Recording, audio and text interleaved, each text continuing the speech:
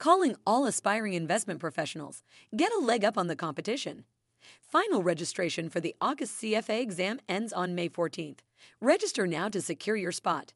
The CFA designation is of gold standard in the investment world, opening doors to high-powered careers and impressive salaries. Head over to cfainstitute.org to register. Don't wait. Take control of your finance career today.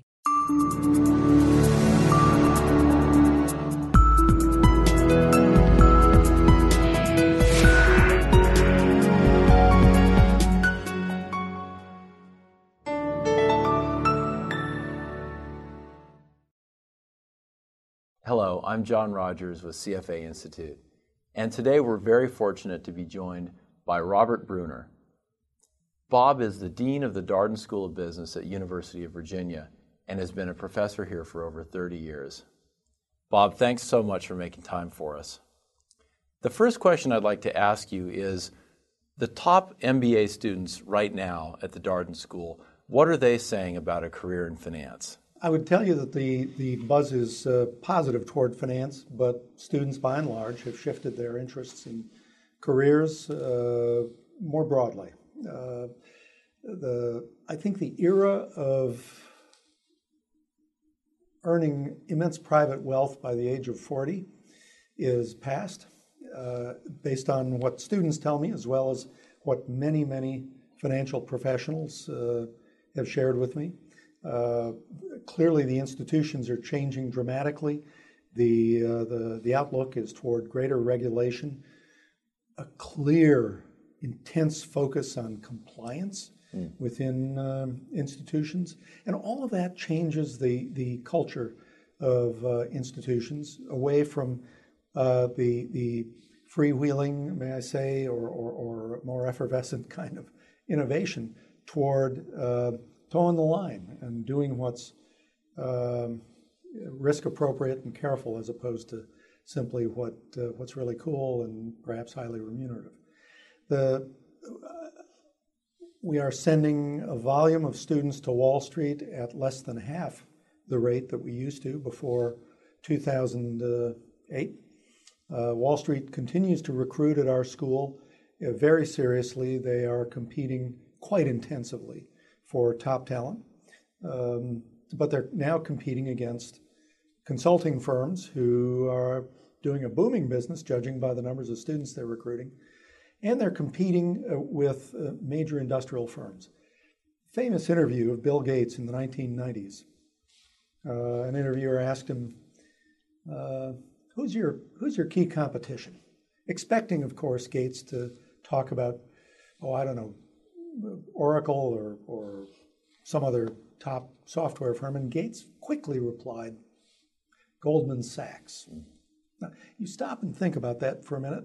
You realize the very best firms in the world are all competing for the same pool of talent. They have very different value propositions and work propositions to offer. But for the current generation of students, I believe the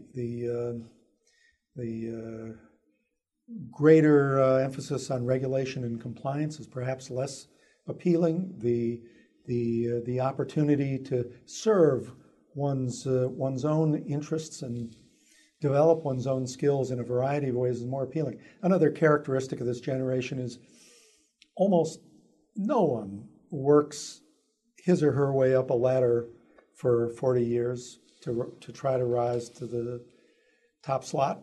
It's much more of a zigzaggy career progression, and as a result, our students may go to work for a leading consulting firm or a major software company or industrial producer, and then spin out and start a company, or go to government or start an NGO for alleviating some social ill, and then revert back to consulting. So one's career is much more idiosyncratic, but nonetheless highly impactful. So students today are keenly interested in preparing for all of that. They will sample courses much more widely than before. I fundamentally think that's healthy, although we do need professionals who have absolutely mastered their field, and I think that's what the CFA program wonderfully produces, but we have students who will ask tougher questions about, what their lives, what impact they will have with their lives working in one field or for one institution. And I think that's a major challenge for the recruiters who come to our school and many of our peer schools. I tell recruiters again and again, they can't rely on the historical value proposition if they intend to recruit the best talent. They must present a new and more compelling proposal. Mm. Many of our viewers perhaps got their MBA 10, 15, maybe 20 years ago, and they're now in a position to be hiring Darden graduates. What would be 2 or 3 major differences in the way today's MBA is prepared for a career relative to, say, 15 years ago, something like that? Much depends on the school at which the MBA is being prepared, but I'll talk about the Darden School in specific and leave it to you to infer from others. I think that we must begin with an understanding that generations of students are different through time. In Harness today, in graduate business schools, we have the early stages of the so-called millennial generation who are, according to some survey research, more, shall we say, contractual in orientation, less relational. From an educator's standpoint, what that means is a student who's very contractual will say, "Professor, tell me what it takes to get an A in your course. But be specific, will you?" And the professor gets sucked in and lists 4 or 5 things, and the student shows up at the end of the course and says, "Well, I've done it all. You're going to give me an A, aren't you?" And what that ignores is many of the subtleties associated with performance and performance assessment, and the fact that performance is very contextual. We do evaluate students not merely against an absolute, but against relative performance. A student who's relational will say, I chose your school because I really trust you. I don't know what the exact criteria are. I'm just going to knock myself out and do my best and trust that the grade you give me is appropriate, consistent with the work I've done. So what that means for recruiters is that today they must anticipate a talent pool that wants to know what's the deal with your company. If I come to work for you, how long am I going to be in this assignment, and then where do I go, and what's the opportunity for me to serve here and rise there and the like. And for most companies, that's just not possible to give the degree of certainty. I think the comeback is to say, if you work for us, we will teach you to be the very best at what you can be. We'll put you alongside the very best practitioners. We'll give you a shot at some marvelous problems to show what you can do. And we'll give you some terrific feedback along the way. We'll help you develop and sort of help them understand that it's more of a developmental value proposition than the like. I think MBA students, those particularly in their 20s, are still, as always, highly focused on mastery of mechanics. They're keenly interested in quantitative subjects and accounting, finance, operations, decision analysis, and the like.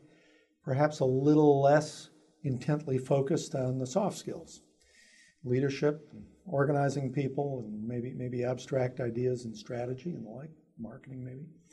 And they only come to realize 5 to 10 years later how important those subjects were. So recruiters will not be surprised to see students wanting to impress them with their, mastery of hard subjects, the hard skills.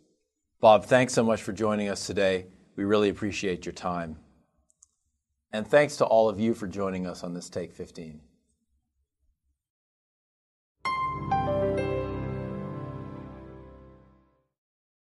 Copyright 2013 CFA Institute. This program is designed to give accurate and authoritative information in regard to the subject matter covered. It is distributed with the understanding that CFA Institute is not engaged in rendering legal, accounting, tax, investment, or other expert advice. If legal advice or other expert assistance is required, the services of a competent professional should be sought.